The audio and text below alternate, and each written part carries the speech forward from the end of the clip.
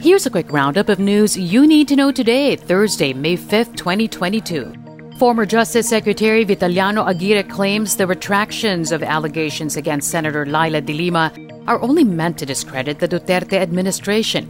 He asserts the public should suspect the timing of the recantations, claiming it is aimed at boosting the re-election bid of the detained senator. De Lima has been detained for 5 years now over her alleged involvement in the illegal drug trade. But two key witnesses have retracted their testimonies, with former prisons official Rafael Ragos naming Aguirre as among those who pressured him to testify.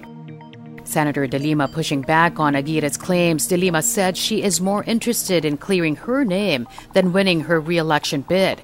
De Lima also rejects allegations she coerced witnesses to retract their statements, saying she has no capacity to do so. She's now challenging Justice Secretary Menardo Guevara to find out the truth. De Lima believes President Duterte is the one behind the drug cases against her. It's all systems go for Monday's presidential elections. That's according to the Philippine poll body. Poll Commissioner George Garcia says almost 100% of vote counting machines, SD cards, and ballots that will be used are ready. Garcia also allayed concerns over incidents of malfunctioning VCMs. And the Philippine government's outstanding debt climbs to a new high in March. It amounted to 12.68 trillion pesos, a nearly 5% increase from February.